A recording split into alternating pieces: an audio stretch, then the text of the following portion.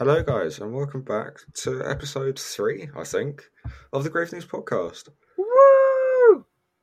We apologise in advance if this sounds slightly off. We're a bit tired. I'm a bit ill. Oh, what have you got? Like It's just a a bit, I cold don't or know. I've gotten back to college and everything's decided to catch up with me. So I what the decided, dreaded plague? how's your week been? It's been alright. I think it's my second week back. My head of sixth form is having his baby, so he's not in. So that's putting my university applications on a bit of a plateau because who's Oh, meant to be bloody hell, helping? But he is selfishly raising a child when he could be raising me. How's your week? yeah. It's been alright. First week back at college, so it's a horrific readjustment period of too much work, not enough time, and it's not even my full workload, so it's fun. Is it just me, or like, is it just my college where the teachers are really overzealous in like the first couple of weeks of like, yeah, I set loads of homework, and then you get to like October and they've just given up and they're setting nothing. But it's like in the Mm, first few days you get like 3 hours of homework every day. nah, mine's just consistently hellish, to be honest. Also, I've got a little something to share. I haven't actually told you about this yet. Mm-hmm. Um, it's a bit off topic, but it's archaeology themed, so it fits. Did I ever mention I did a poster competition with St John's? Yes, for your like ancient Egyptian poster thing. Yeah, it was on ancient Egyptian religion, right? Mm-hmm. I won best presentation, Woo! which is a bit mental. So that was quite cool. That made my Hell day. yeah! You're gonna add that into your little personal statement. I've got. I think I might have to because I've mentioned that I've entered it. I just need to mention that I Oh won yeah, something for it. you've mentioned that you've entered it. You go, yeah, I entered and I won. I won. But yeah, I actually need to edit that because mine's due in on Friday and it's not ready. Have you got any kind of like prize, or is it just bragging rights?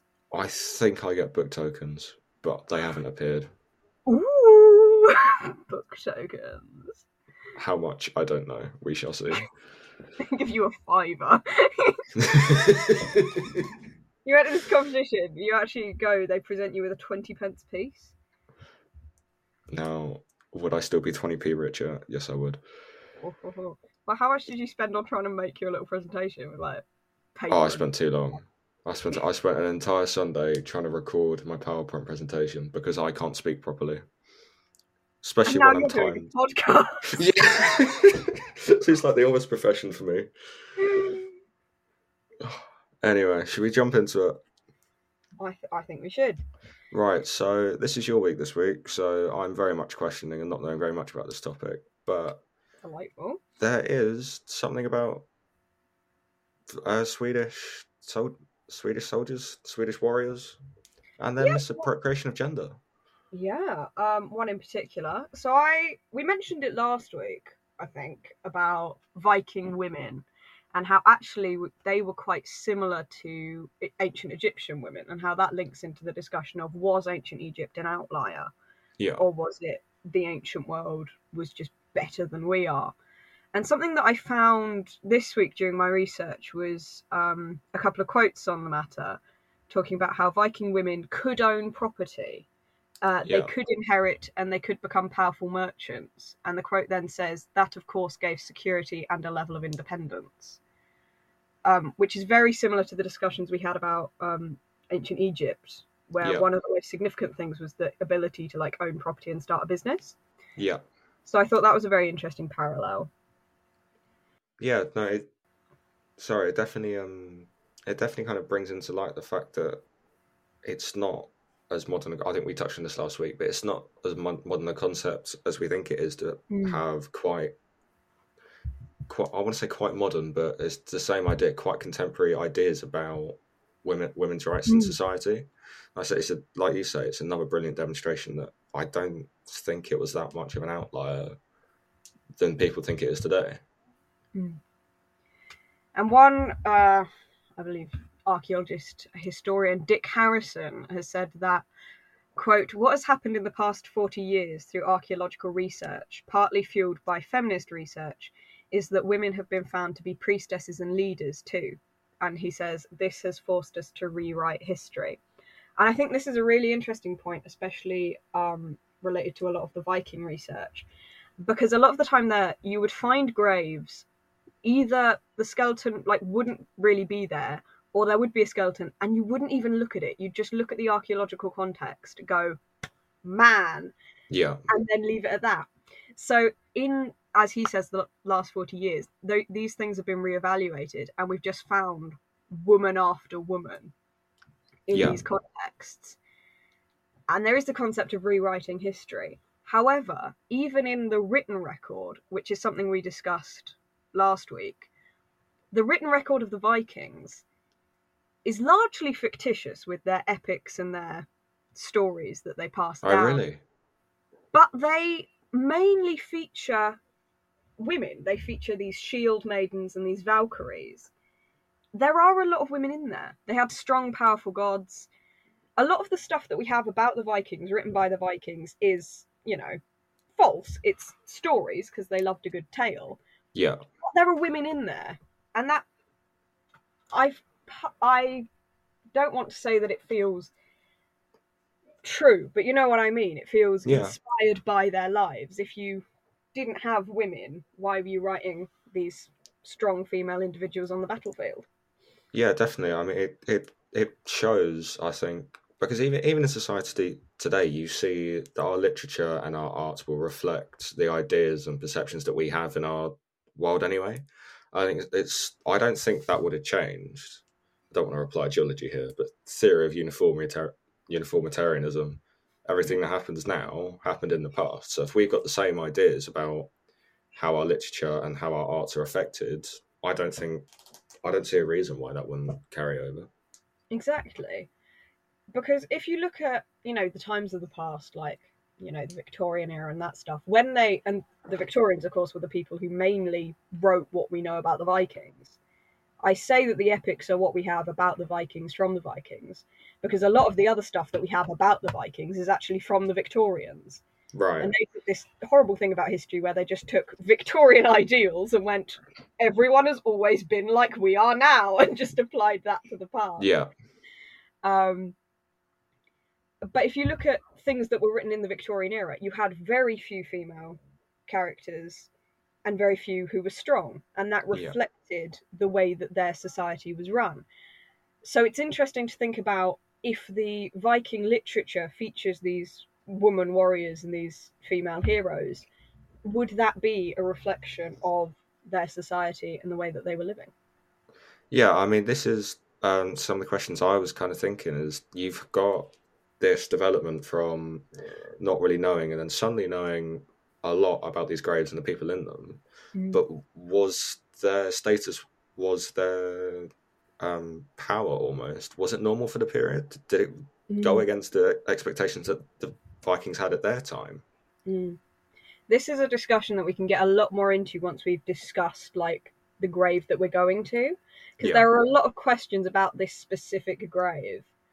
Right, and okay. where it fits into, like, Viking society. And speaking of Viking society, we can move forward to the society that specifically this individual belonged to, Birka Hovgarden. Yep, so you've put this down as Sweden's first actual town? Yeah, that's what they call it on their website. It's a UNESCO World Heritage site, so it has, like, a lot of tourism. Yeah. And on Sweden's little website for it, they call it their first town. I think it is genuinely one of their first urban centres. It was founded in the mid-8th century on, I can't pronounce any of these things, but, Bjorko Island in Lake Mälaren, and it was called Birka. Quite similar to the lake's name. It's just quite fun. I haven't actually researched if it means anything. I probably should have done. It's believed that the Swedish king formed this city as part of a desire to control the trade in the north of Scandinavia, both politically and economically. And we know that there were a lot of trade deals happening in this area because of extensive archaeological evidence. We've got Arabic silver, Eastern European beads, and ceramics found from all over the world. And this is one of the interesting things about the Vikings, because everyone sort of looks at them as just going to places and killing people. Whereas when you actually look at it, they had extensive trade routes all over the globe. Yeah. And it's really interesting because there was a lot more to them than meets the eye. And similarly, in Burka, contrasting to the idea that, you know, you were just going places and killing people, it was actually quite a craftsman city. It Yeah. wasn't really a community full of warriors. There are a lot of smiths and comb makers and stuff like that. So it was an urban centre that was really quite advanced for its time and having a really interesting time about it. It was then abandoned during the 10th century. And according to Burka's website itself, they don't really know why. But according to some other sources, a Christian town was founded about 35 kilometres away and everyone moved there because Christianity was coming in the 10th century and they went, Burka's boring, we're going to go to this fun place. They've got a big cross on the top of the hill. Right. No, because this is one of the things I have, because what was it, the draw of Christianity? Was it just the effect that they had to kind of convert people? Because I don't know. Obviously, you had Viking religion. Were people that absorbed by it, or was Christianity a completely new concept and idea? Christianity had been sort of spreading through the Vikings, hadn't it? You know, they'd found it in many places at that point.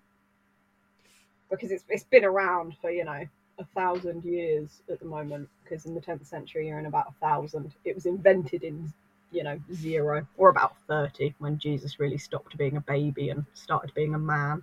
Yeah, true. Not in like a derogatory way, just like a he aged kind of way. I'm not. That's the thing about, like, why did everyone move to Sigtuna? And why was it built so close to Burka? And there are some theories that there was like a land rise or some kind of problem with one of the hills around that meant that people left. I wasn't really too sure about that. But I think the thing about Christianity is, in many ways, this is complete waffle from my end, bit less work, isn't it? Yeah, what then? Viking tradition. Yeah. I think there are a lot of religions that sort of took a lot of effort, whereas Christianity, and it sort of seeped in very slowly, and it was quite easy to acclimatise to, you know, because you had merchants who were making Thor's hammers one way, and then you turn it up the other, it's a cross. Right. It sort of slipped in and took over in a really weird way. And I think as well, as people started thinking about mythology and making discoveries scientifically, you know, there wasn't that much of it in the 10th century, but still, you know, present. Yeah. That I think there was sort of a feeling that Christianity was more in this world, but this is again complete rubbish, and I don't know what I'm talking about. Well, no, but I do see your point, because I don't know that much about Norse tradition, but it very much does focus around Thor and about the great gods of the sky. And comparatively to the Christianity, I think it's probably got a little more real world touch to it, Christianity, because you've got the interaction of what everybody presumed at the time to be a normal man who could then perform miracles. And this is very much boiling the Bible down to basics here. But I think you see a much more. Jesus had a greater influence on societies, according to what the Bible said, and if that story is carried through, I'm inclined to think that was probably what attracted people towards this sort of area. Because if Christianity came in and somebody wanted to take the urban population that, as you say, were very developed for their time anyway, and take that away from kind of Norse tradition and Norse ideas and introduce them to Christian ideas, whether they were proselytizers, I'm assuming so. So I imagine that probably had quite a large effect on the people in these towns to move and gain the benefits of Christian life. I've had a fun little thought about it. Because the Vikings had many gods, and as I was saying, it would be harder to, you know, deal with all that. And as well, it's a very warlike mythos compared to, especially the New Testament Christian belief. So if you've got a town full of craftsmen, people who aren't actually the warriors who are reflected in the Valhall tradition, it's going to be easier for you to go, oh yeah, this man was a woodworker, you know, as compared to all these guys are warriors. Yeah, you're going to see yourself reflected more in this religion. yeah, that's So very that true. might have something to do with it, like just the temperament of these Vikings compared to, you know, the more warlike parties who were probably going to cling on to their paganism much longer because it just reflected them better than it did these guys. Yeah, and the other thought that kind of came to me, you were saying that they had a very advanced trade system. Mm. Now, for me, the probably most complex trade system I knew of before this time was the Roman one. But even Mm. still, that only stretched from the Mediterranean to Britain and as far as probably the Middle East now. Mm. Obviously, I don't know how extensive the Viking one was. But if that system was developed independently from the Roman Empire, would those traditions and those trade routes have continued into Christian Europe? And therefore, would those people, because they're tradesmen, they have better access to resources, better Mm. access to tools? Would that then attract them to these cities to gain that trade that they potentially didn't have before? Obviously, I Mm. don't know if they did or not. Yeah, I think it would be about during your trade, because this was a very sort of multicultural hub. Yeah, You would find people with these beliefs and you would sort of settle down with them and think, yeah, I agree with this actually, rather than because as well you were talking about earlier the Vikings were very centered on Thor. They were centered on a lot of gods, and they've got 9 realms, and you've got a massive snake circling the world, and the world is on a sort of tree with 9 points on it. yeah, It is a lot, from the modern perspective, it's a lot simpler to look at the world from a Christian perspective of the world is as it is, and there's also a god, compared to the world is it's got a tree and we're part of 9 realms and there's a rainbow bridge and we're having a great time, you yeah, know. yeah, definitely. But no, I think it's that's another brilliant example of how kind of developed this ancient world was and how they were a lot more connected than I think most people expect them to be. Mm. And yeah, as you say, I think pretty Christianity rather than trade, maybe it was just a lot easier to follow and a lot less stress on people, Mm. especially if Vikings were getting to that point. I, I'm guessing they had quite colonial sort of attitudes towards things as well. If people were Mm. just tired of warfare the entire time, because we see that a lot in kind of British societies. To be fair, probably better example, the Soviets during World War One. Mm. I wonder if people maybe started to get fed up of their constant war attitude. Then again, you know better than me, so I'm on. I'm waffling on the spot.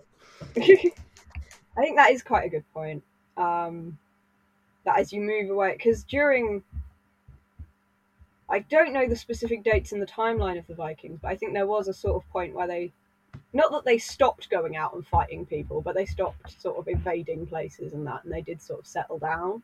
Yeah, And I think once you've stopped invading everywhere, your need for these gods who support you through battle sort of fades, and what you want is a slightly more benevolent kind of vibe. But then again, there is the question when we look at the spread of Christianity about how do we know how effectively it spread? And we know that because of what monks wrote. And if monks are going to write about, Christian monks are going to write about the spread of Christianity, what they're going to talk about is how effectively it spread and how it spread everywhere and how it was great. yeah, So, in many ways, it is quite hard to say how much sticking power it had and how comforting it was for people and how great it was without just believing the word of Christians in the modern day and, a couple of 100 years ago. yeah. And I mean, it's the same issue you encounter in a lot of written sources, especially from kind of Christian monks who probably were a lot more educated than probably their Norse counterparts. Is the presumption I'm getting. You will have, but you will have biased sources that you've got to try and untangle. And I think if you're only getting perspective from one side, you'd have. That's the brilliant thing about archaeology. You have to look at other things to get the full picture of it. Yeah, because we simply, I'm not sure, but I think I'll say pretty confidently, we don't have anywhere the point of view of an actual Viking who's going, this is why I've converted, this is why I haven't. Because they just didn't have that writing culture. It was all oral tradition. And once the opinions changed, the oral tradition is gone and we don't have any real proof of it. Which is a real shame. It's one of those things that if I had a time machine. Oh, no, yeah, definitely. But I think you see that in quite a few cultures. It's not just the Vikings that pass things through orally. And once a more colonial force or stronger force comes in and pushes their ideas on a society, you do lose those traditions. Mm.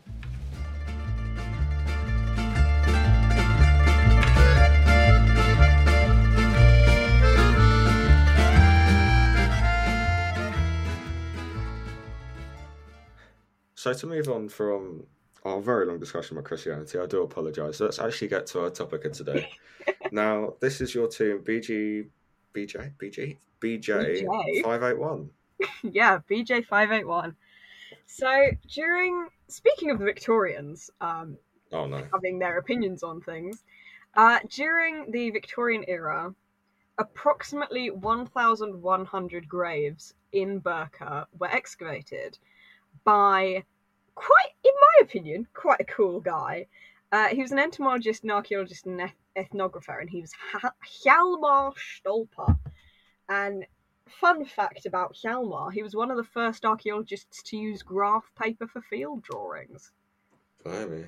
Just quite a fun fact about him. He is famed for his meticulous excavations. This will come up later. It is relevant. Remember that Hjalmar is a very cool guy who labels his bones with India ink.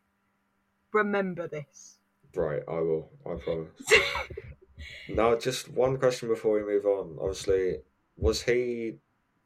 It's Victorian era, but I assume he wasn't affected by Victorian ideas. He didn't really interpret the graves. That's sort of the thing about Hjalmar. He dug stuff up, labelled it, and then left it alone. To be fair, it's not like he was putting prejudices on it then.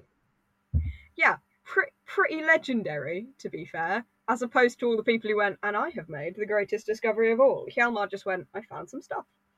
Let me put it down. In one of the ways, though, that he and the people around him were affected by Victorian ideas, when this grave, BJ581, was found, it was assumed that it was male. Yeah. And it was assumed for like 130 years, and that just prevailed. Yeah. I can't blame that on Hjalmar, though. I'm willing to forgive him for that. I will forgive Hjalmar. Just because I like the way that he's famed for his meticulousness. I just think it's very cool of him. And he did a lot of digging. Like, over 1,000 graves is a lot for, like, one guy. So, very proud of him. So, 581 is a chamber grave, which is a type of grave that is widespread in Burqa, Denmark, southeastern parts of Norway, and some bits of Germany. And they're mainly found around the early urban centres. So this is why it's like at Burqa. And chamber graves are basically big old boxes of wood. Yeah. That you put your dead in. It's like a massive coffin. Sometimes they're buried, sometimes they're on like plinths and stuff. This one was about 3.5 meters long and like 1 3/4 meters wide. Yeah. It was marked by a large boulder and was on a sort of nice little elevated terrace. So a bit, I don't know if you would have heard of this, but a bit like the Egyptian mastabas then. They're basically mud brick funerary temples. They just kind of stood up, came out of the ground, and were just left. Yeah, it's just, I think every culture sort of has like this mausoleum tradition. Yes, good way of putting it, yeah. Little hut for the corpse.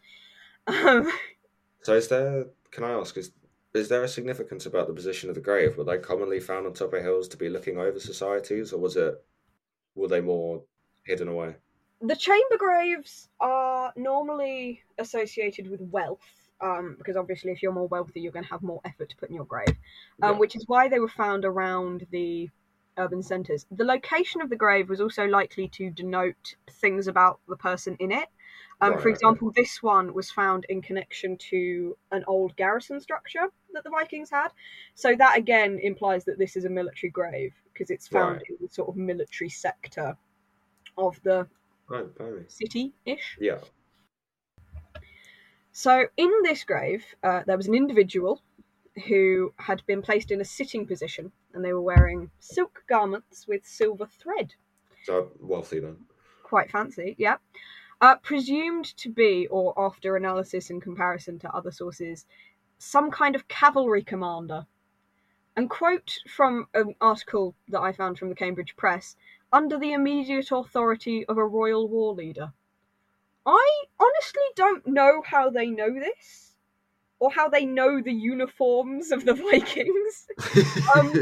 I'll take their word for it, I guess. And that the cavalry thing does make sense, because in the grave, there was also a mare and a stallion buried. So there's two Oh. horses as well. Yeah. There's a sword, an axe, a spear, armor-piercing arrows, a battle knife, and 2 shields as well. So they're really decked out, this Yeah. individual. Yeah. You've got a lot of stuff. You've also got a game board and game pieces.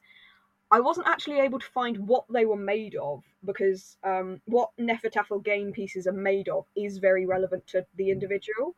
Right. Okay. But from looking at pictures of them, I think they were like either clay or possibly bone from the look of it, but that's just like judging by eye. They look Is kind that of... is that the board as well, or just the pieces?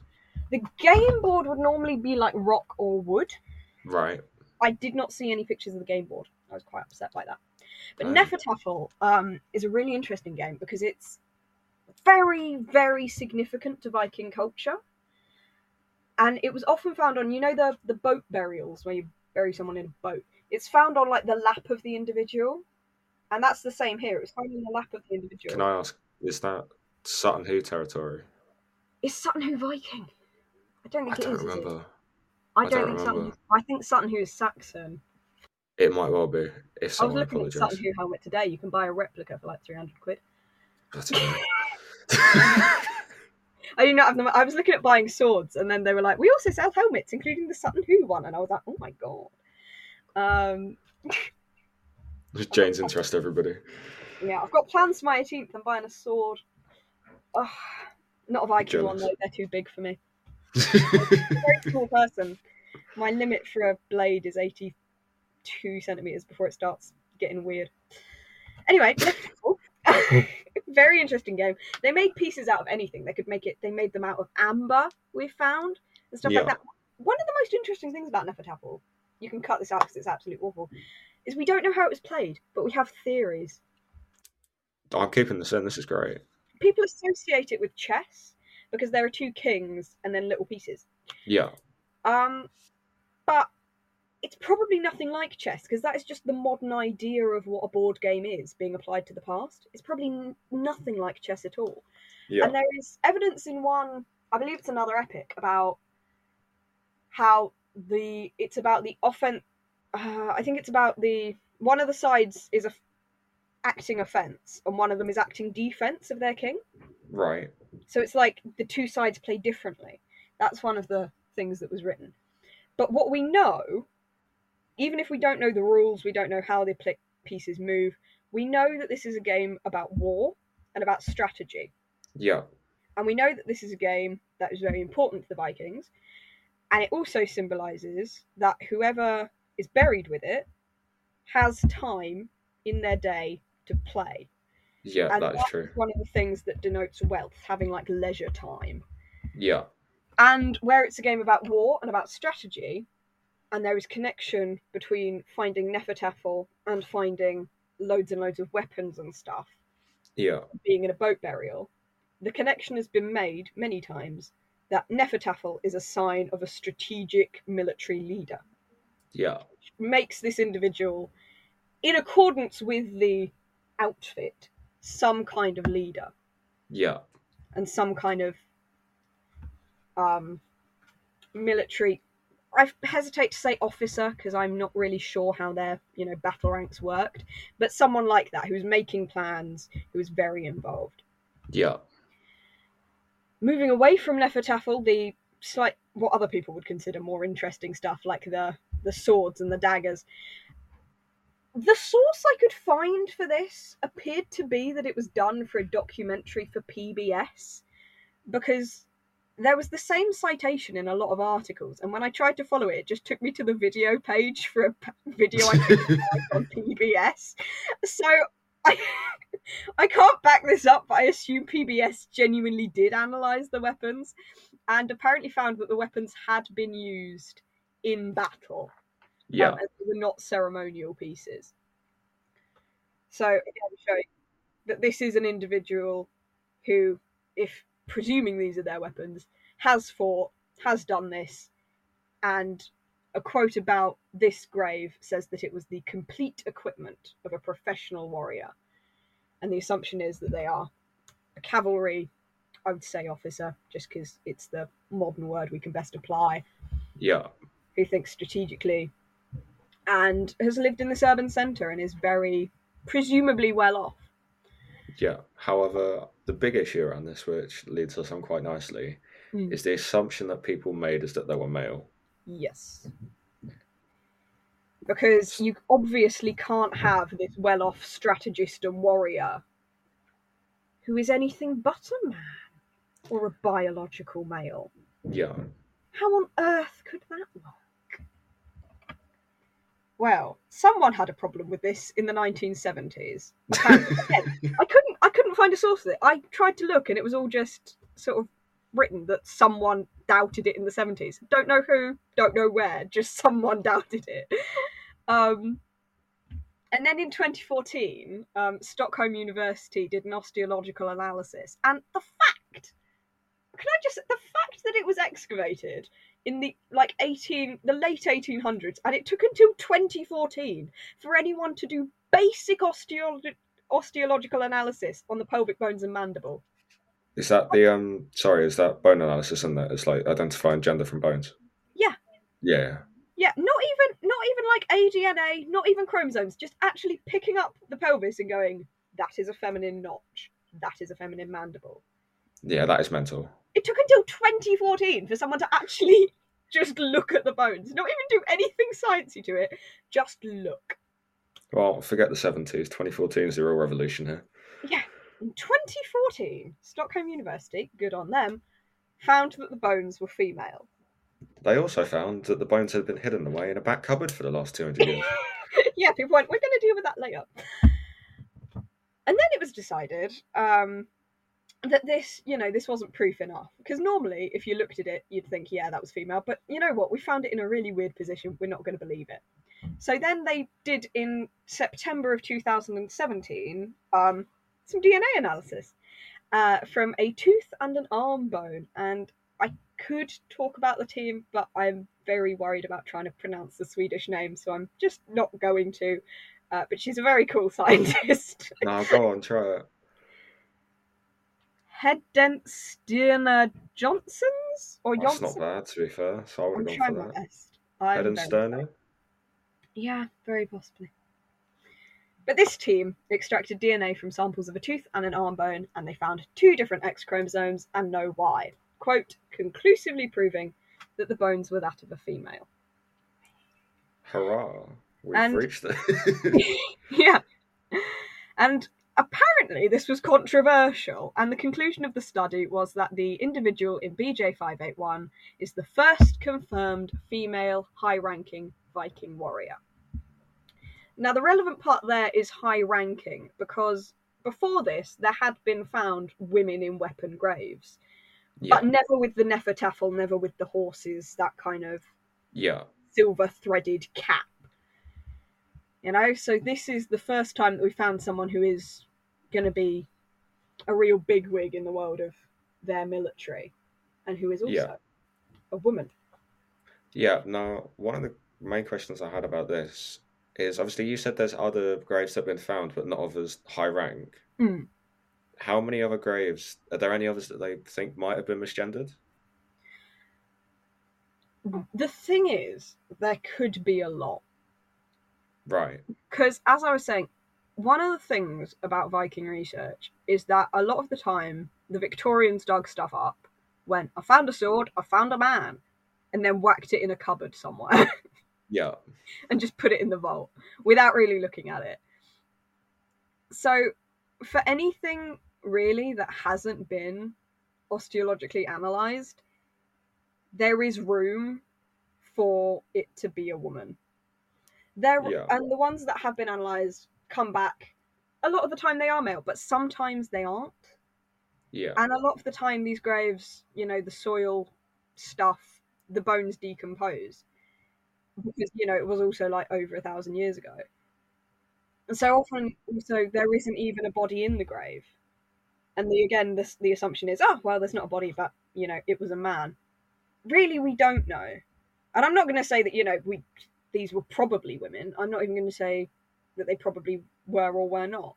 But the thing is that we don't actually know, and making any kind of assumptions without evidence, you would say is problematic, but no one really seems to care when it comes to Viking warrior graves. They just go, oh, But man. is that because there's a lack of evidence almost? There's a lack of ability to be able to disprove that stereotype. Mm.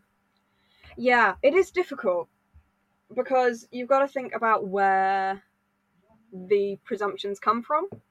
Yeah. Because a lot of the assumptions do come from like what the Victorians wrote on the subject, which was biased to their own standpoint.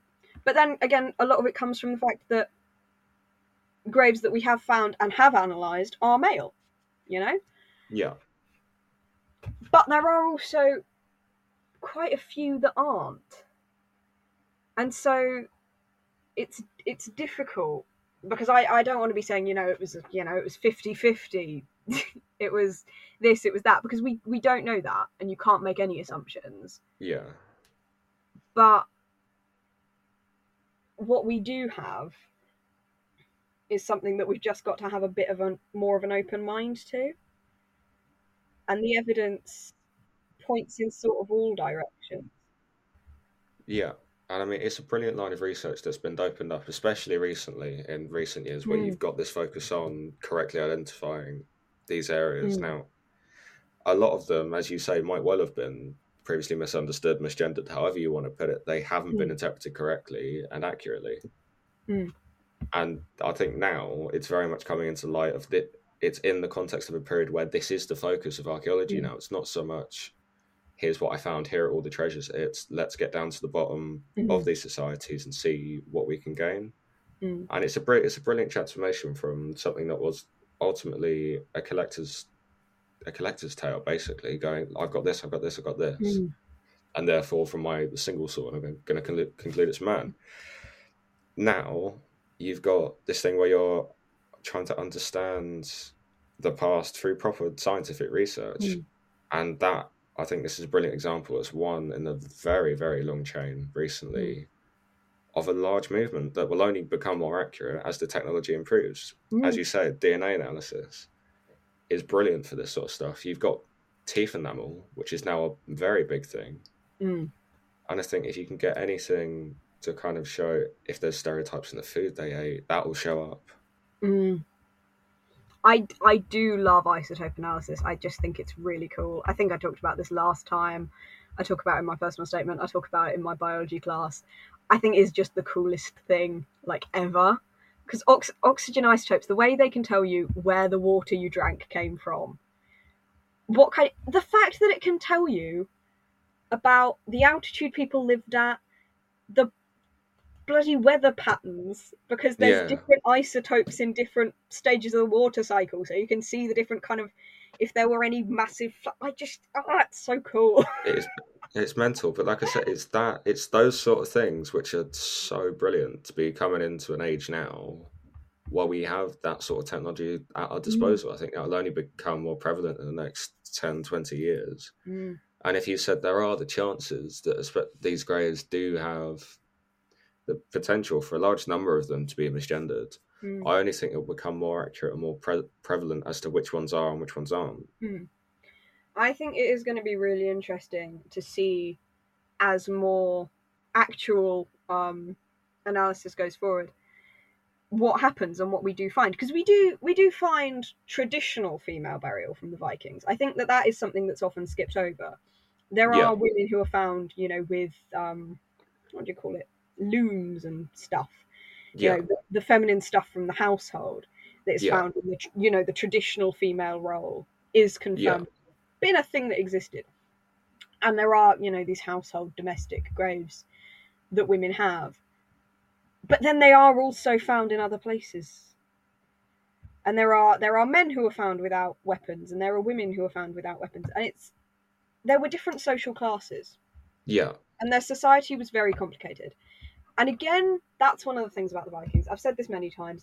People sort of dry the Vikings down to warriors and to violence when that isn't who the Vikings were. They had a lot more to offer to the world than just Yeah. that. But that's the most sensational part, so that's what people think about. And that is another problem where people will then, and we're sort of doing it now. I mean, the woman I've chosen to speak about from the Viking Age is presumably a warrior. I say presumably because, there are people arguing. But that's because that's what's interesting. That's what's fun to talk about. Yeah. But there were women who weren't warriors. And there were men who weren't warriors. And that's the thing, because part of the thing about Vikings that people try to say when it comes to equality is about how for women to have been equal in the Viking Age, they must have been warriors. I think that's quite difficult because I think they were. I think they were there and they existed. But as well, they didn't have to be warriors. Yeah. And Because, society is bigger than that warrior class. There were a lot of people who weren't warriors. There were a lot of men who weren't warriors. There were a lot of women who weren't warriors. They were traders. They were craftsmen. They were doing stuff. And the fact is that women were doing things outside of the home, and they were also doing things outside of the battlefield.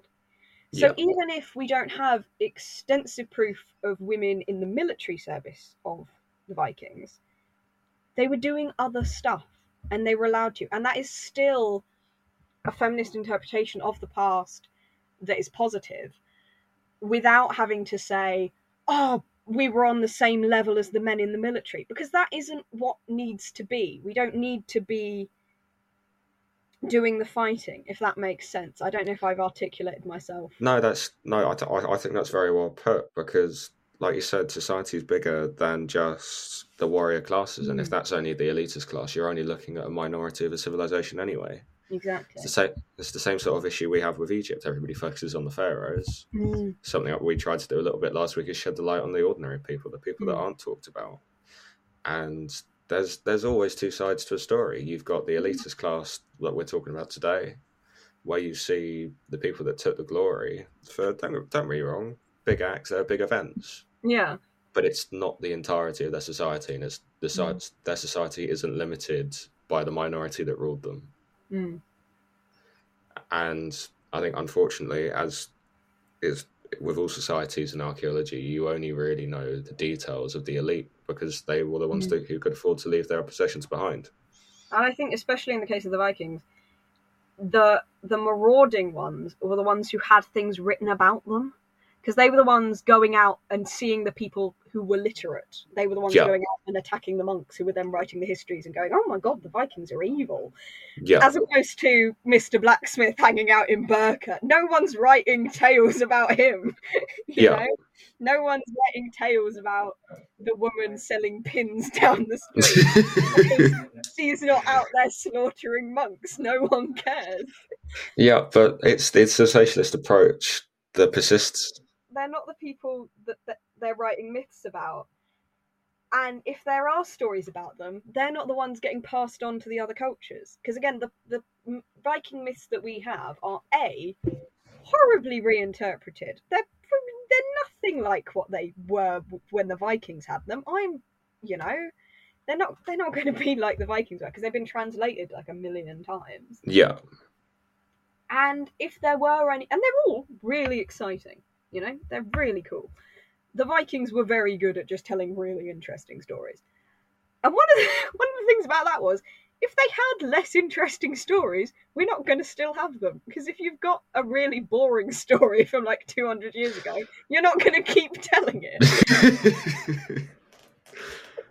So, like, the less warlike parts of Viking culture just sort of get forgotten. As Christianity comes in, it assimilates, it takes those less warlike parts, and it rewrites it into their own history, and it just Yeah.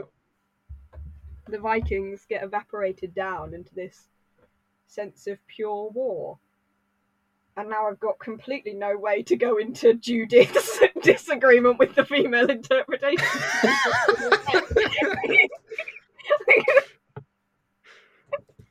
Right, for the record, I'll keep it that in because that's brilliant. But no, to move on, because I think we could sit here and discuss how history is horrifically biased. Minutes. No, it's fine. Listen, history is just horrifically biased. But to move on, Judith is it Jesh from the University of Nottingham? I don't know. I have no idea.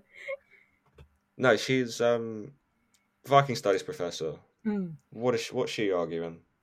So she is from the University of Nottingham, and she argues that as the grave was excavated in 1889, or 1888, or 1878, depending on what source you're looking at, who knows, but I got 1889 from her blog post, bones may have been mixed together.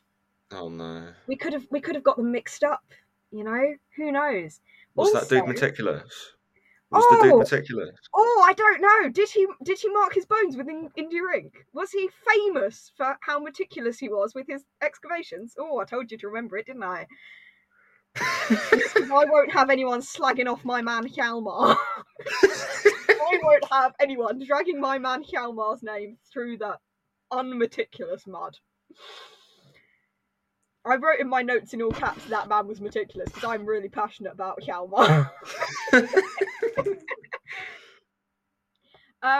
Judith Jesk, it might be Jesk, I'm not sure, also states that the inference that she was a high-ranking warrior because of finding game pieces buried in the grave is, and I quote, premature speculation, and that the researchers have not considered other reasons for a female body to be in this warrior's tomb. Now, before we move on, first question about this, was it tradition for families to be buried together? Because that's the immediate conclusion I draw. Excellent question. Well, they didn't find any other corpses in this right, okay. In this tomb. And the thing about this is that if it were a family, everyone would have some stuff of their own. Yeah. And one of the weirdest things about 581 is that there is absolutely nothing feminine buried in this grave. Right. There is nothing traditionally associated with a female corpse. So that would suggest that there isn't gonna... It's really weird that if she has been put in this chamber and she didn't own, like, the horses and the stuff, it was not... She was buried with nothing of her own. Also, she's wearing the clothes. Yeah. Just the point, she's been dressed up in a weird costume that isn't her own. She's been buried with nothing of her own stuff. And she's in such a position compared to all the grave goods that it's not like she was off to the side and there was another guy in the middle. She is... Unless it's been reused. That's the only thing I can think of, because I don't agree with the conclusion that's been drawn here that it wasn't a biological woman. But the only counter argument I kind of think of, it's been reused. And this corpse doesn't belong there. Why has it been put in a horse grave with a cavalry costume on? Yeah. Why have they dressed her up like that? I agree with you. It's quite hard to answer. And, there are other interpretations. There are other questions. But they are full of holes in many ways. And it's, at a certain point, it just kind of boils down to Occam's razor of, the simplest explanation. We don't want to make assumptions, but if you're going to draw a conclusion, draw the simple logical conclusion of the body that is in this grave that, for the record, was not challenged as belonging in that grave for 130 years. Because if people in the past had gone, oh yeah, this body's a bit weird to be in that grave, and then they'd found out it was a woman, sure. But when people go, yeah, that is an iconic grave, that body belongs there, and then only when you've done some analysis on it, you go, did not belong, then it just becomes a bit iffy, that you had no problem with it before. Yeah, but that's a brilliant example of conservative attitudes, isn't it? Like, at the minute something goes Yeah. against the status quo, what people expect, you will have people questioning it. And that's another problem that I have with, because there was criticism in general. I'm not just attacking Judith here. There Yeah, were other people criticizing. It's just that she's got the really long blog post about it, so it's easiest to just like take from hers. Because what Judith says, and what others said, was that it was too much of a quote premature speculation to say that she was a high-ranking warrior based on the game pieces.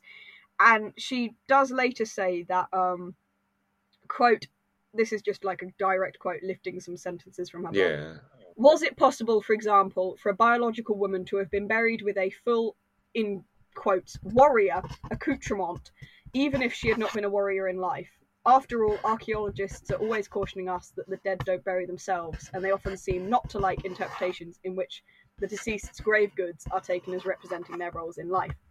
yeah. Now, that is a point that I do not agree with, solely on the fact that if you find a male skeleton in a grave with violent grave goods, I know where this is going. no one has a problem with the conclusion that he was a warrior. Yeah, No one goes, oh, but what if he wasn't a warrior in life? What if he was just buried with this for like fun and giggles? I'm really trying to keep down the swearing because we didn't like it last time. So we've got fun and giggles. And no one has a problem with making these conclusions when it's a male skeleton. So why, as soon as you find out that this skeleton has 2 X chromosomes, yeah, does it become premature speculation and, baseless claims and, oh, we can't make these assumptions? When you have been making these assumptions, and these assumptions have been a precedent of archaeology for a literal century. yeah. You find any skeleton with these, and she says that archaeologists don't seem to like the interpretations that grave goods are taken as representing their roles in life. Not sure that's really the case with Viking archaeology. I think a lot of the time people find Viking graves, go, they've got these grave goods, this is who they were. Yeah. I'm slightly confused by that, because I don't really understand where that's sort of coming from.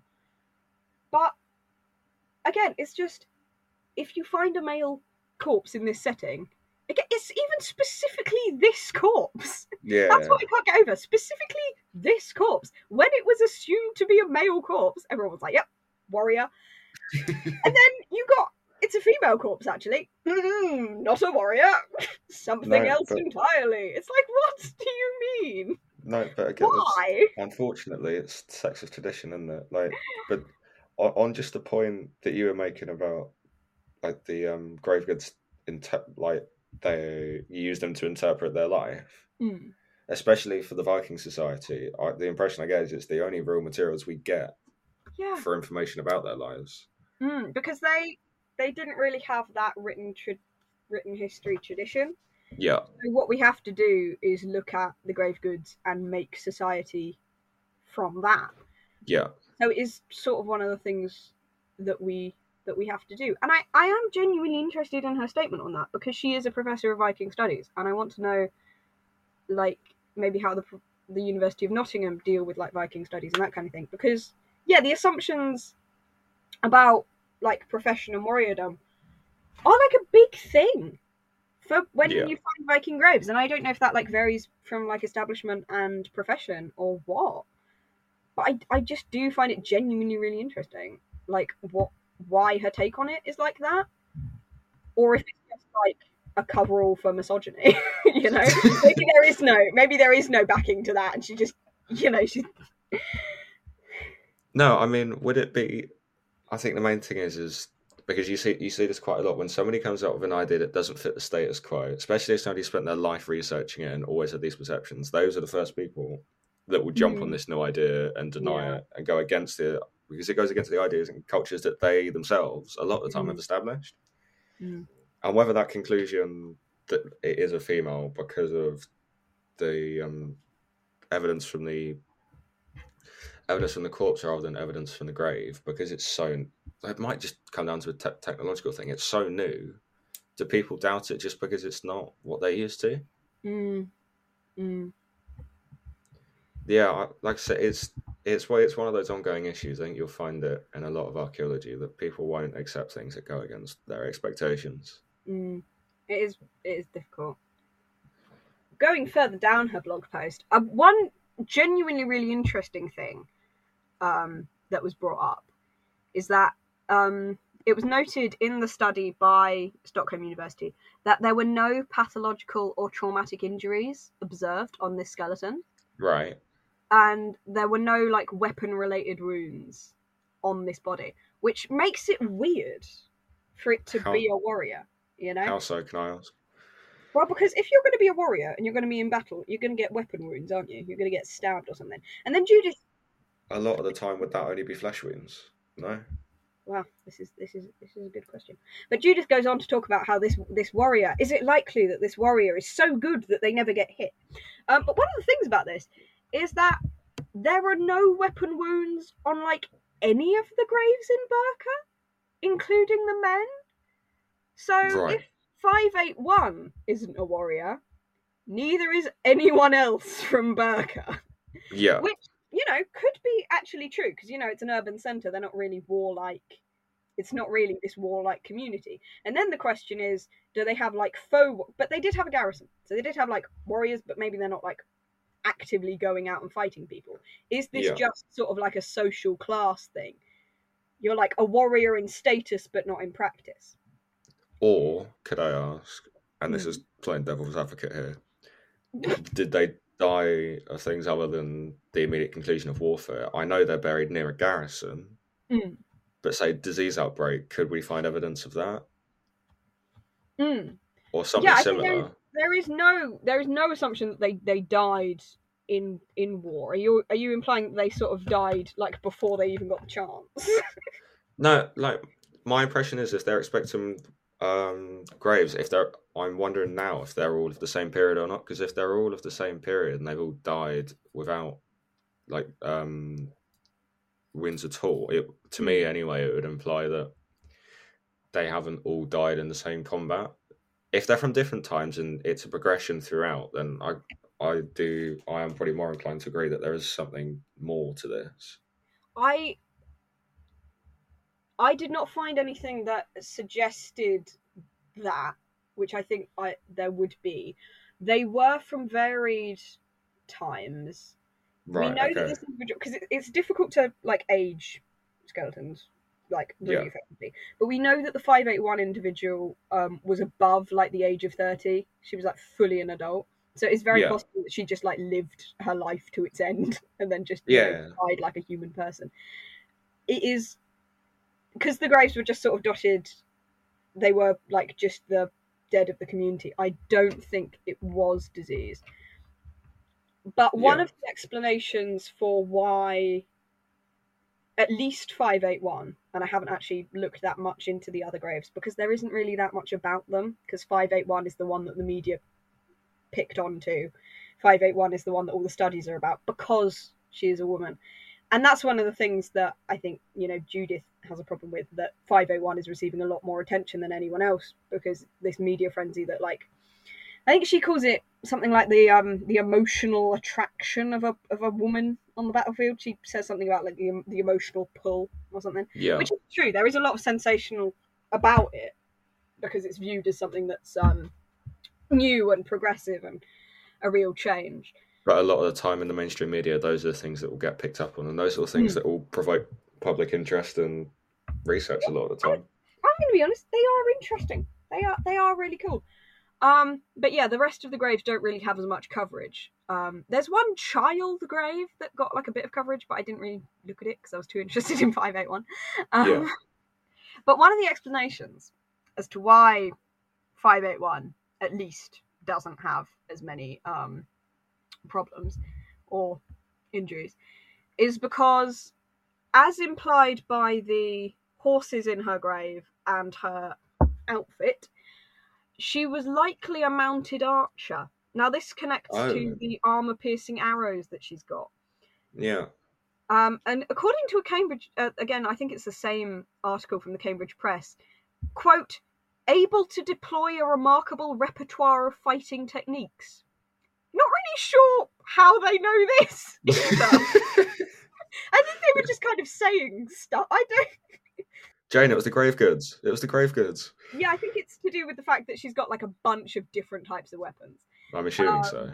But I think that's a very cool thing to say about her. I think we're just like, yeah, she was also really good at fighting, by the way. We know this. But yeah, the fact that she, the people in the cavalry are going to get less flesh wounds because less people can stab you. And if you're an archer, even then you're further from the action. Again, if you're in a battle, because I don't know what wars, and I don't think we do know what wars Burka was doing at that point. We don't know if they were even doing that much combat, or if they were just keeping trained individuals in case of invasion, Yeah. But again, I come back to the conclusion. I don't know if it's incorrect or not. Would flesh wounds show in a grave that's boiled down just to the bones of the individual? I think you'd have to. We know. Take the example of Richard III, right? When we found him in that Leicestershire car park, one of the main things was they were looking for somebody with battle injuries, and you found 2 head wounds. I think it was one to the back of his head, and there was one somewhere else. But the bones had been crushed, and you could tell, and that was one of the main indicators. But I take it we don't have that same sort of evidence here. We don't have that kind of battle wound in the Burka individuals, which is what makes people think that maybe they weren't warriors. But as you say, it is only the more serious battle wounds that turn up on a corpse. Because if you just get cut a bit, it's not really going to show up on your bones. If they cut you properly, it will show up. And I think, again, the assumption sort of is, if you're a Viking warrior, you're going to get that kind of cut. But if you're not actively in a war at this point, and B, if you're not, because if you think in your mind about Vikings fighting, what you're going to think about is hand-to-hand, axe, the shouting, the berserkers, that kind of thing. What you've got to understand about 581 and the theory that they were a cavalry person is that is a very different style of war. I was going to say, because especially with axes, that will show up. That will very easily show up. But you're going to get axed less if you're on a horse, and if you're an archer. And that's one of the things I find really interesting about this grave as well, is that it shows a different kind of warfare from the Vikings. Yeah. Because all anyone thinks about, like the video games, the shows and stuff, it's the hand-to-hand, the axes, the massive sword, the getting your head knocked off. It's not an archer on horseback. It's not having actual strategy. And the Vikings had so much more to offer than we give them credit for. Oh, yeah.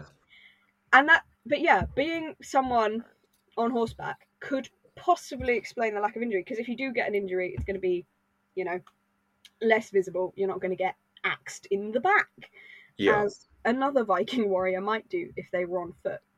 However, the other question I have is, everybody in this gravesite all mounted archers, or is it just a trend? Or is it just a trend we're seeing in this? Because if there are different warrior types buried here, you would see different wounds, no?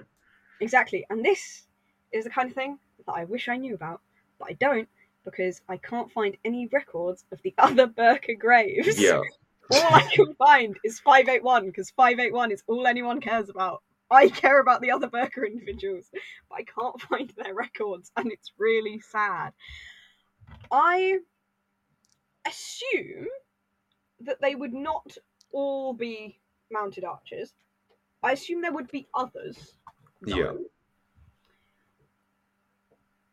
I think part of the thing about having less injuries is going to be about being a mounted archer. You're going to have less. However, I think one of the main things about this is if you're not actually going into battle. And there was a theory posited that I don't know if I made actual notes about, that was about the warrior social class. And I talked about this earlier. Yeah. About the concept of having warriors who don't actually combat. And I don't really know how much I looked into it, and how much because I just kind of saw it somewhere, read a couple of like articles and pieces about it, and then I sort of just put it to the side. But it is actually really interesting. It's the idea that warriordom, we know, is very respected in the Viking theology. Yeah. It's a really great profession. It's this, it's that. You then come to a point where your town doesn't have a war going on, you're not invading anywhere, but you still have respected individuals in your community. And a way that you can represent this is by having like societal warriors. Yeah. Who are people who have the social class of warrior, who have the training, the strategic abilities. They just become knights, effectively. Yeah, basically, but who aren't actually going out and fighting. Yeah. Who are just like there to be a sort of cultural symbol, but not actually actively engaging in combat. Yeah. And again, without making any assumptions about Burka, because we can't say definitively what they were doing, but, you know, making premature speculation about Burka, it is very possible that this was one of the things they were doing. And I think that should be acceptable, because, you know, that means she wasn't on the battlefield, she wasn't, you know, properly doing men's stuff, you know, God forbid. But she's a part of this social class, she's got this stuff, she's got this training, she's got the Nefertafel, and she hasn't got injuries with being on the battlefield. Yeah, and that fits with the idea that this wasn't a town surrounded by warfare, this was a town filled by craftsmen and merchants. Exactly. And if you are a trade town, you are going to want to have your social warriors, because if you're a trade town, you're going to have a lot of people coming in and out. You are also in a really strategic point in Sweden. So you're going to have people there to say, if you want to come and invade my town, we have a large garrison, and you can't stop us, right? You can't come and invade us while you're coming off and dropping your beads and your silver. You're not also going to bring soldiers, because we've got our cavalry and we've got our soldiers. Yeah. So it would be relevant for Burka to have them, even if they weren't actively engaging with them in combat. Yeah. Because they'd be protecting the tradesmen, and they'd be protecting these people and showing that this was a wealthy place that was also connected to their Viking heritage, until the 10th century, when they all went off to Sigtuna. I think the other question I'd probably come from that is, was this a class that people worked up to? So say if you were a merchant, got wealthy, could you then adopt these traditions and those grave goods? Would people make that conversion, or was it very much a hereditary thing? Because if it's a wealthy town, which I'm assuming this is, would you therefore not be, as you say, we're not engaging in warfare, but you're showing your upper classes of your society that might not be warriors themselves? I am going to have to give you the most depressing answer in the world, which is, I don't think we can know. Yeah. I personally don't know. Yeah. And it's one of the things, the Vikings did not have that culture of writing things down. Even we today don't really write down, you know, about progression from social classes. I just don't think I think it's one of those things where you can speculate and you can theorize. But in many ways, I'm not sure we can even really have like proof for it. And I think it's a good question, and it's a good thing to consider. But I don't think it's really anything we can answer. Yeah. It's one of those brick walls you get to in archaeology, which is really sad and annoying. And again, if I had a time machine, I would go and I would take notes and I would figure things out. I find myself thinking that a lot. I do a lot of research and then I go, wish I had a time machine for this bit. It's so true, because there's just so many things we just don't know. And this is one of them, because as you say, because you see social mobility in a lot of societies. I'm assuming there wasn't none, but did it engage to an extent that you then became warriors, or was it limited to, I'm a wealthy trader? Yeah, I really don't know. I don't know. It is pure conjecture at this point, from my end at least. Because what I know is that you certainly had underclasses, because you had like slavery and stuff. You had thralls. Right. Okay. You had like servants for the wealthy. I believe that was Vikings, wasn't it? Yeah. I don't believe there was mobility from that. I believe, though, you could go farmer, sell your farm, do a trader. I don't think there was like a proper feudal system that was like keeping everyone in their box. Yeah. So on my level of absolute pure waffle and conjecture, I would think that you would be able to, if you were like, you've inherited some stuff and you've gone, you know what I want to do with my life? I want to join the garrison and go and invade somewhere. I would assume as well, because they did I spend a lot of time saying it wasn't all that they did. But many Viking, if we move away from Burka for a moment, we spread our minds to the entirety of the Viking population. Especially in the early days of the Vikings, there was a lot of going places, stealing stuff, colonizing places. Like Greenland, Iceland, you just went, you took stuff. You would run out of people pretty quickly if you had only a limited amount of people who were allowed to be. That's very true. So That's very, very true. I would assume that anyone was allowed to do it. Assuming you weren't, if you're not a thrall or a slave or whatever. Yeah. And you had, I say you had a certain amount of money, of resources. Maybe not. Maybe it's just anyone who wants pick up a sword, have a go. Even still, if we're saying these, like, some people weren't buried with the same splendor, even in, I'm only making this reference because I went to Hastings recently. Harold, when he was defending against William when he was invading, a lot of his soldiers, they weren't trained soldiers; they were common people that volunteered and had the resources they had. Now, whether that was the same tradition or whether it was restricted somewhat, I can't think every single soldier ever is going to be given a big grave. Now, obviously, I know we're saying with this one specifically, they're more of an elite within society. However, I don't know. I think there's got to be a point where you have more than just the elitist, well-trained classes that are fighting if we're going around invading places, moving on, traveling. Yeah, I think this is a very uncommon warrior's grave, because it's a large chamber grave with horses, and it's properly decked out. This is an uncommon one.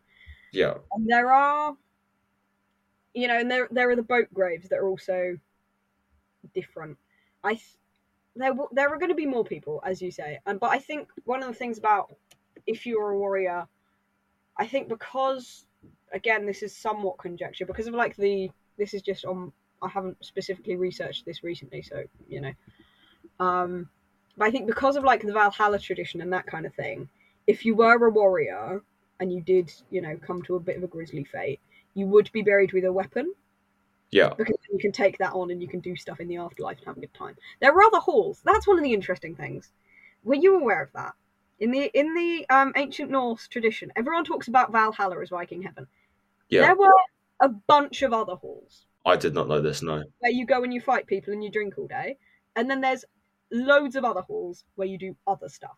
Everyone chats about Valhalla. Everyone goes, oh, the Vikings, Valhalla. There were so many other halls that would have been way nicer. Just me personally, I don't really love to fight and drink. Maybe you do, looking at you and your lanky little body. Maybe you get sick after one drink. You love just because you can't reach a top shelf, Jesus. Yeah, I'd be outsized by all the Vikings. I wouldn't love it. But there were many other halls, and that's one of the things. And as I say, that's one of the. This is connecting. It's all coming together. Everyone talks about, as we were saying earlier, the warlike traditions of the Vikings are what got handed down and what we know about the Vikings. Yeah. And that is happening in the present day now. Everyone talks about Valhalla. When you think about the Viking religion, you think, oh yeah, heaven was Valhalla. They had many different heavens. They had many different halls. But the only one people talk about is the war one. The only one people talk about is the battle one. And that, again, is an example of how the actual rest of the culture of the Vikings is erased until it's all evaporated down to it's war. And I was going to say it's warlike centre, but even then it's not a warlike centre, it's just a warlike bit. Yeah. We think it's the centre because that's all we've got left, but it's actually just a bit of a far larger and more intricate, really interesting map. And I do implore you to like look up the different halls because they're very cool and they're very like varied. But Valhalla isn't the only one, and it's not the only option. And I don't remember why I started talking about this, but I just care about it because I wish more people were aware that there is more to the Viking religion than Valhalla, and there's more to it than the Marvel movies. There's more fun stuff going on. I love a bit of Tom Hiddleston in a black wig, but there is more to the Viking mythology than Thor and Loki. No, but like you say, it is one of those things where history will only preserve the things that can survive the test of time, and a lot of the time in this scenario anyway, it's the things related to war. Exactly. But you see that in a lot of societies, everyday objects and stuff aren't saved a lot of the time, and if you're not writing things down, you've got nothing to say that they'll carry on. So, and I mean, just to draw back to last week, I think we might have touched on this, but if we want to talk about how Viking society was quite centered on war, do we see an increased rights and liberties for women in the society? Because as you say, I know it's kind of bringing it back to the discussion of last topic, but I just thought I'd bring it up while we're here. You've got women who are in quite elitist positions. Is that because of the war, or is that because they literally just needed people to fight? I got a bit of robot noises there. Could you just repeat that question really quickly? Sorry. No, that's fine. Yeah, my main thing is we were talking about it last week, how women in war-focused societies will have greater rights. To what extent do you think that the war influence played in that regard? If you're saying it's not all of Viking society, what were its influences outside of we went on big ships and fought people?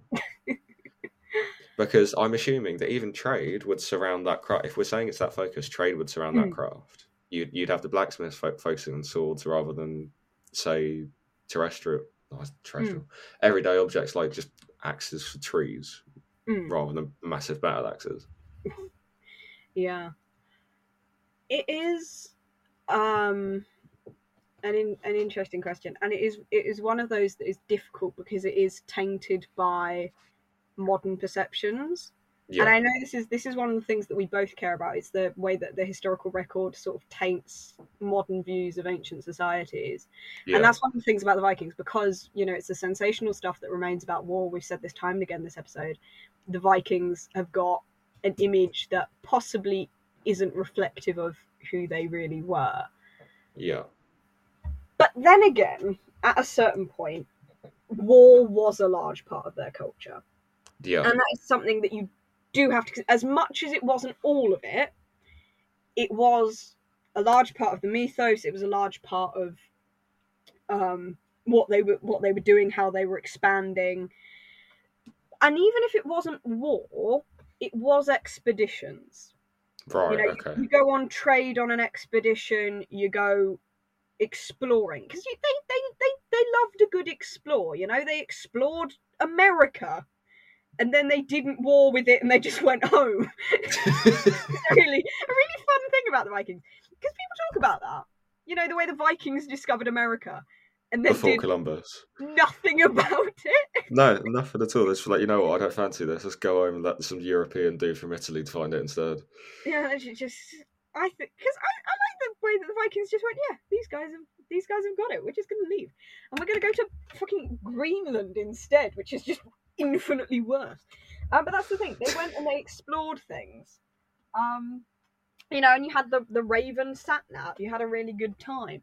Sat-Rav is I think a pun from Horrible Histories. And I think if you because you consider the Vikings and you think about war and you think maybe it's not all about war, but at its heart, a lot of it was about exploration. And then a lot of the time, the exploration would then turn to war. When you've explored, you found a fun island, you now want to live there. The natives don't want you to live there. You're going to axe them. And then it turns to war.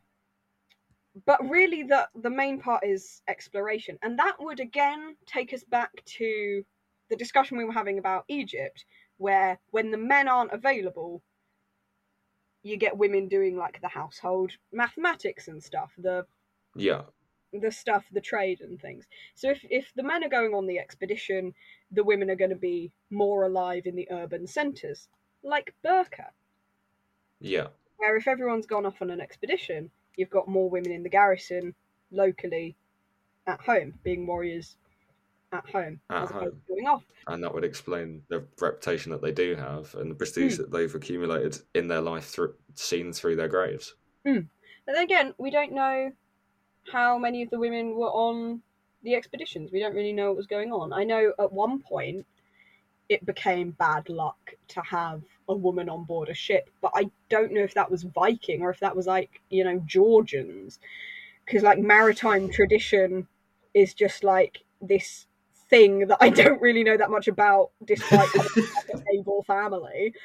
And I don't know what was going on with women, but I think it is definitely a thing that if you have a warring society where everyone's up to stuff, you are going to have to utilize. This is something we said last week. You're going to have to utilize the rest of your population, and that Yeah. means more utilization of women. And I think what the Vikings kind of mastered was if you're utilizing the whole of your population to do stuff, you can also utilize the whole of your population to be in your military. Yeah. And even that, I think, is a lot of the time interpreted as a modern concept. It's only recently that women started predominantly coming into our armed forces.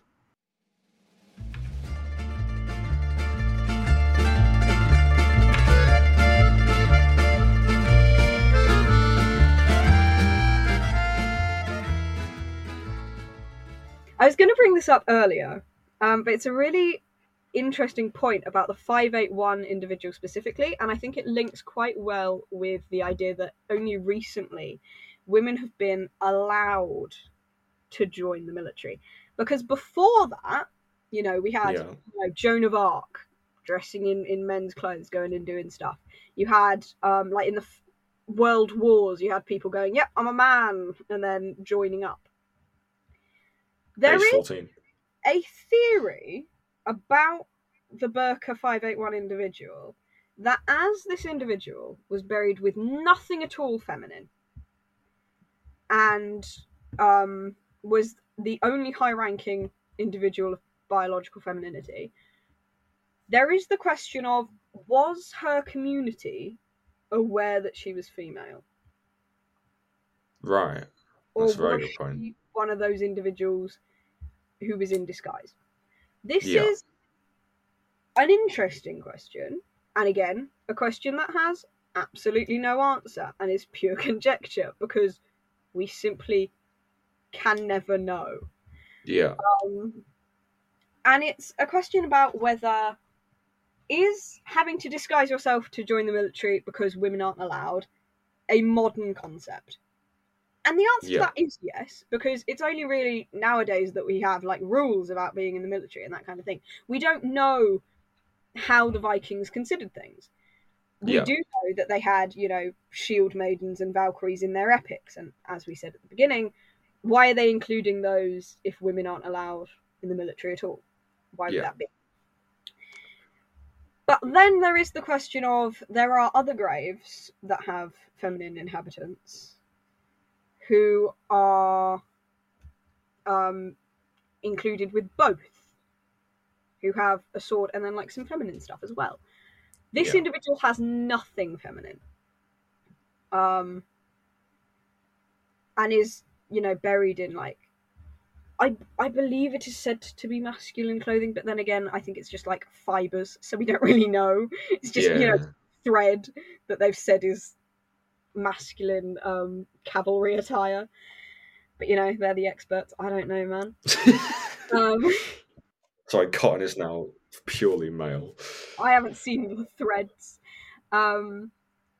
And there's the idea that Nefertafel pieces are found in male graves, but again, that's the thing about status rather than about sex. And if we take Yeah. out sex from the equation and make it a class thing, it's different. But there is this conjecture, and also when this first came out in like 2017, there was a lot of stuff going on in 2017. If you think about, because you've got to think about the culture of the time when research is done about, but you've also got to think about the time that research was done in. And in 2017, you had Trump in power, who had a lot of stuff about transgenderism in the military. Yeah. And there was it wasn't massive, and I don't think it was particularly academic, but there were a number of interpretations of this grave as a transgender individual who is biologically female but taking on a masculine role and is presenting societally as male. And that is a conclusion that we cannot make. We cannot make that a conclusion. It's an idea we can posit. Yeah. But that, again, is a question of can we apply this more... I struggle to say modern concept, because it is something, transgenderism has been around for a long time. No, but it's a modern context, isn't it? Yeah, to call an individual transgender is something that is modern. And that was something that was very relevant about a trans person in the military, was very relevant in 2017 as it was something that was being banned. So to find an historical example of that, or what someone would interpret as an historical example of that, was something that was really important to some people in 2017. Yeah, and I think that context will shape the conclusion that you draw, because it's just as much a Victorian's viewpoint on women will. That's the point. That is exactly what I was going to say. It's really interesting the way that the original analysis of this patriarchal society was it's a man, and then a later analysis from 2017, when there's a lot of focus on transgender people in the military, it then comes to a completely different conclusion. But both of these are conclusions that are taking the standpoint of your society and putting them on this individual in the past. And the thing is, you really can't say anything about the individual in 581. We can't say whether or not her community knew that she was biologically female. We can't say how she identified. We can't say what truly she was actually doing. Yeah. Whether she was fighting, whether she was making strategies for other people, what she was doing. All we can do is look at the evidence we have and I think really just ask questions. Yeah. But what we have to have in order to look at the individual in 581 is, number one, respect for her and the potential that she has. Yeah. And I would say that she has the same potential as a male skeleton. And I think that's one of the really important things, that we can view her as just as much of a person as the male skeletons. Because I think one of the things that's really disrespectful to the 581 individual is looking at the male graves next to her, who have numerous weapons, who are also assumed to be warriors, calling them warriors, but then calling 581 a controversy. Yeah. Taking 581 out of context It's and making context. her less of a person. Because at the end of the day, 581 is still a dead person. Yeah. And as many arguments as people have about her, and as many theories as we have, at the end of the day, she was a person who was something. And we don't know who she was, what she was. Yeah. But whatever it was, we need to be treating it with respect. Yeah. And I feel like in some of the discussions of her, that respect is sort of stripped from her when people are too quick to push assumptions onto her. Whether that is completely an anti to her being a warrior assumption, or in fact too pro her being a warrior assumption, go, oh, she was going into battle, she was doing all this. But if that wasn't who she really was, in many ways it's disrespectful to be pushing this to her. Yeah. And However, I think... go on. No, sorry, I was just going to say, I think if that's... I completely agree with what you're saying. I don't want to come across wrong here at all. I'm only going to try and present the other side to it. But if that's the only evidence we've got, is that what people are jumping on, rather than saying she must be a soldier because of X, Y, Z? Is that conclusion being drawn because that's what the majority of people are going off, because it's the limited evidence we have, rather than their attitudes towards this person, which, don't get me wrong, should be respectful and should be understanding of the many possibilities that she might have been in her society. but are they coming back to the fact that it's a warrior setting? Say for the pro example, it's a warrior setting. You're surrounded by other soldiers. It makes logical sense, I think, anyway, to assume that she was a soldier in that scenario. 100%. It is logical to assume she's a warrior, and it is basically based on the evidence. It is very likely to say that she is a warrior, and that she was a strategist, and she was a high one at that. But I think where flaws start to come in is where people start making assumptions about this individual based on that. Talking about, because we don't have the evidence from like the lack of injury and that kind of thing, that she was actively going into battle. And there have been news stories talking about she was leading people into battle. Well, we don't know that. And I think that is decidedly, in my view, less disrespectful than the more conservative views who are going, she was not a warrior, she was this, she was that. Yeah. She was buried in a random costume with nothing of her own. However, they are still inaccurate, but both scenarios. Exactly. And I think the main point is that as much as even I am guilty of it and going, I personally do think she's a warrior, I think this, I think that, at a certain point, we can never really know things about archaeology. And I think the main thing about respect is to just present it as assumption. And I think you do have to be careful and go, this is what I think of this individual. This is what I believe. This is what the evidence suggests. As opposed to trying to like properly write a history for an individual, which I think is difficult, like especially with someone like 581. Yeah. They are, regardless of what actually happened, they are a very cool individual. They have a very interesting grave. It is very interesting to learn about, to talk about. That's why we've been here for like an hour and a half. They're incredible. But as much as they're really interesting, and when someone is really interesting like that, you want to know all the facts. And it's natural in the human brain to want to make things up if you don't know the facts, and you want to make assumptions and write a story for someone. Yeah. But that is one of the things about archaeology, is that like you just can't do that. Yeah. You can't make things up about a person and give them a life story that you wish they had. Yeah. Because at the end of the day, that just isn't respectful to the life that they truly led and who they really were. And what you've got to work with is just assumption, evidence, possible conclusions. And you've got to leave it there. There are conclusions that have more evidence, there are conclusions that make more logical sense. And there are, of course, conclusions that are more disrespectful than others. Yeah. But at the end of the day, there is no truth, there is no fact, and it is like to present anything that isn't fully evidenced as like proper fact is just questionable, you know? Yeah. No, I completely agree, and like I said, it's one of those things, because, like you say, we will never know the true extent of everything.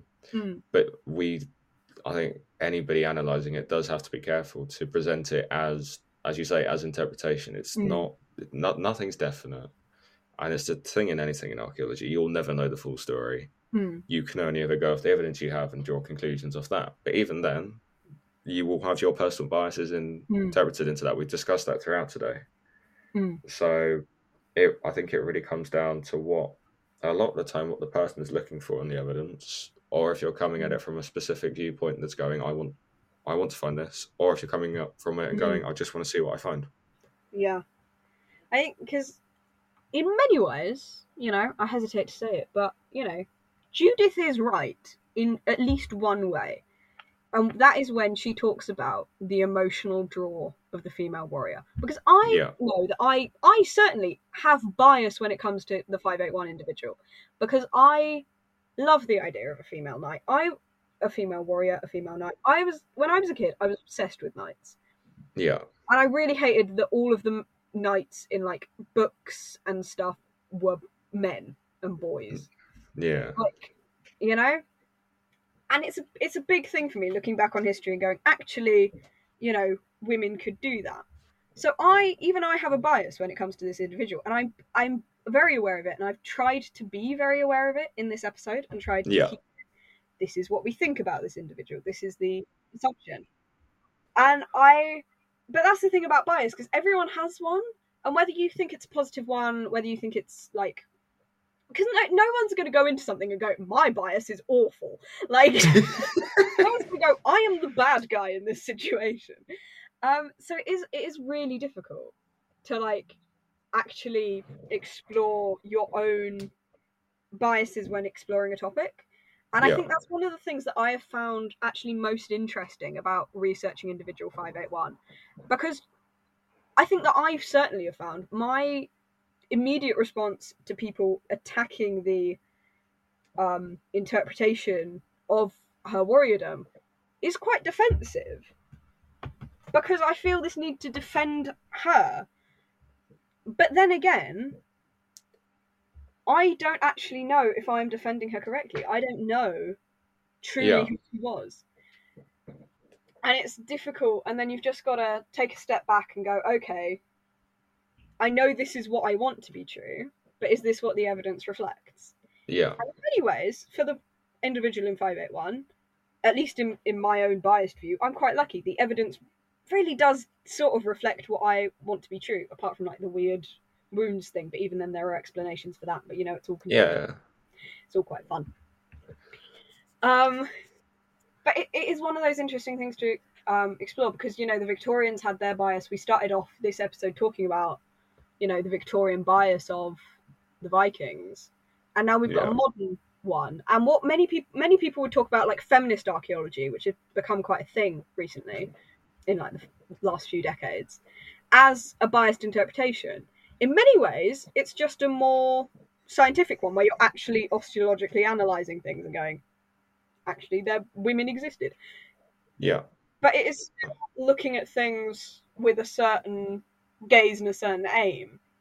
Yeah. And it is really difficult.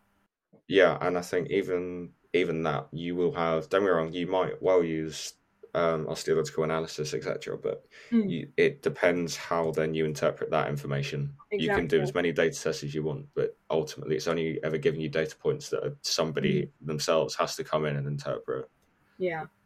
Interpretation of the past is really difficult, and it's really nuanced, and I think trying to even look at yourself and then go, is this take that I have informed by my own current cultural knowledge? And am I applying that to the past? It's really, really hard. It is, but it's one of the things I love about this subject, because I love the discussion it brings. Things like this, where I'm able to sit here and talk about 3-4 different just viewpoints. Listen to me waffle. I am really sorry. No, honestly, but it's brilliant, because you get to discuss these things. There's 3-4 different viewpoints, all talking about a bit of DNA enamel that they found on somebody's tooth, and her and arm, it's brilliant, and her arm. But still, it's brilliant. And like I said, it's like you say, it's trying to be aware of your own biases, but at the same time trying to call people out on theirs, and doing that with respect to whatever you're analysing, but also to an extent that you're not completely disproving anything that anybody suggests. There will always be somebody will always be, I think, roughly on the right lines. It really depends to what extent and what angle they're approaching it from. Yeah, because there is. I know. I said there is no truth, but like there is a truth. There was a truth at one point, but we just don't know it now. We don't know it. Yeah, it's gone in the mists of time, and there is going to be someone who is right, but we just don't know who that is. And there is evidence that supports people. There is evidence that detracts. But even because I think the thing is, even if you are 100% right about anything in archaeology, you can never really know it, and you're still going to have to sort of say, this is what I think. Because even if you're 100% right, you don't know that. And you can't say with certainty that you are 100% right, because that would be disrespectful to the deceased individual. Which is something that I find really interesting. Like I think we talked about this at our summer school, about like the respect that people have for the dead. Oh yeah. It's very missing when it comes to archaeological research. And I think it's very relevant now. I mean, like the country's in a period of mourning. Yeah. For context, the Queen's funeral was today. was a really interesting one because this is completely off topic, and I'm really sorry. Or well, not really. It's a dead woman, isn't it? Because we talk about the display of dead people in museums. Yeah. And the moral repercussions and the lack of respect. What about when everyone was queuing up to go and see the corpse of the Queen? How does that compare? I think with that, it's modern. Everybody's like, "Oh, I want to be a part of history," but also at the same time, they were only looking at a flag. It was only a flag draped over a box, ultimately.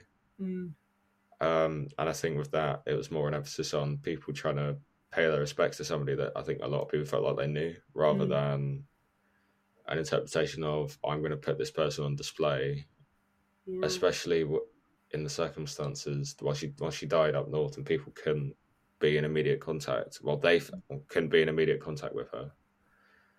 I think it was quite a big thing that the royal family was trying to do, is to be able to provide that connection with people. And if you see the reaction of the royal family in the way that they've acted, it seems like they're trying to have a much more hands-on approach to monarchy. And whether that's the first stage of it, to be able to have that open access towards somebody that's recently passed and he's been a linchpin for our culture for 70 odd years. I think that was probably the main thing with that. I just think it's amazing how you had one. It's interesting when you think about the fact that in that room there was one deceased individual, and everyone is very, very respectful of it. But if you go, there are places where there are the corpses of previous, not of our culture, but of other cultures, nobles and even like kings and queens on display. Yeah. And they are treated with far less respect when there are multiple in the room, when they are fully visible, and people are just taking pictures, having a. But I think at that point they're set up. They're set up to be a tourist attraction, and two, I think people are so far removed from it, they don't have the same approach and the same sensitivity towards it. Yeah, I think just like respect for the ancient dead is a really interesting one. Yeah, like there is a line, and at a certain point it's hard because like, is analysis disrespectful? Because like you've disturbed their grave, their resting place. Many cultures believe that you need to have a certain grave set up in order to like progress to the next life. Have you ruined their chances of that by digging them up? I mean, if you're removing their DNA for analysis, you are, disturbing their very bones. Is disrespectful. And like I find skeletons really exciting. Is that disrespectful to be like excited, interested in a corpse? And it's really hard because there is a level of respect and there's a level of interest, and it's about whether your like search for knowledge overrides that individual's like rights to be buried in the way that they believe they should be. Yeah, exactly. Yeah. And it's a really difficult question and a really interesting one. But I think it's one that definitely centres at the feet of our topic and our faculty, because it ultimately it's down to the people researching a lot of the time to make those sort of decisions about how much they want to use that evidence. And on that ponderous thought, I think we should. No, like I said, that is probably a really good point to end on. So, if I'm perfectly honest, I don't know what I'm doing for the next topic. I'm going to have to go research something. I need to be asleep in 9 minutes in order to get the appropriate amount of sleep for tomorrow morning. Right, okay. 9 minutes. That really does show how late we're doing this. 9 minutes. And then it's 8 hours until 6:30. Right, cool. Makes me so upset. I hate getting up in the morning. It makes me so sad. Yeah, it is. It's not fun. I spend all my time going, oh yeah, I'm going to be really productive at the weekend. And then I spend the entire weekend just sleeping off how horribly tired I am every weekday. Yeah. I get to Friday, I'm thinking, God, I can't wait to sleep until a reasonable time that isn't 6:30 in the morning. Does not say a lot about our society. Anyway. I get on the train. What time do you get up? I get up at 6, 7:45, my Yeah. train is. What do you do with the morning if your train is 7:45? Well, I get there 8. I get there by 8:10. I think I got half an hour to kill. So I just go to the library, just work. No, but what do you do before you go to your train if you're getting up at 6 and then? Well, I need half an hour to walk to the station. Oh yeah. And that other hour and 15 minutes is me taking ages to get ready and eat breakfast. Yeah, anyway, I think that's like we said before, that's a really nice note to end on, and a very, I think, important message, especially in our field anyway. Mm. So yeah, I mean, I think unless you've got anything else to touch on, I think that's a pretty good place to call it there. Yeah, I think I've covered all that I have to cover. All right, brilliant. Well, thank you, Jane. Thank you, Luke.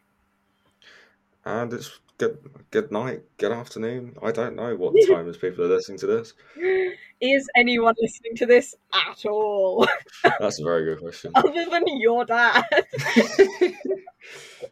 We don't talk about that. Anyway, this has been the Grave News Podcast. We will see you guys later. Bye.